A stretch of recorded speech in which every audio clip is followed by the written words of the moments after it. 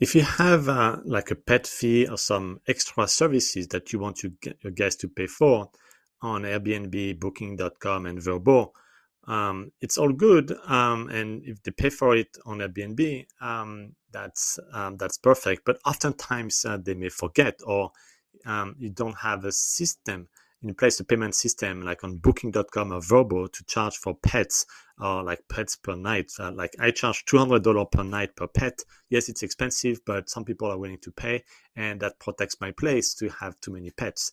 And on Booking.com or Vrbo, I would put in a check-in message, like an automated message that if they forgot, and I put like very important, a capital letter on top of the check-in message, like pre-check-in message, if they forgot to pay for the pet fee that costs that much, they need to go on PayPal and submit the payment to XYZ.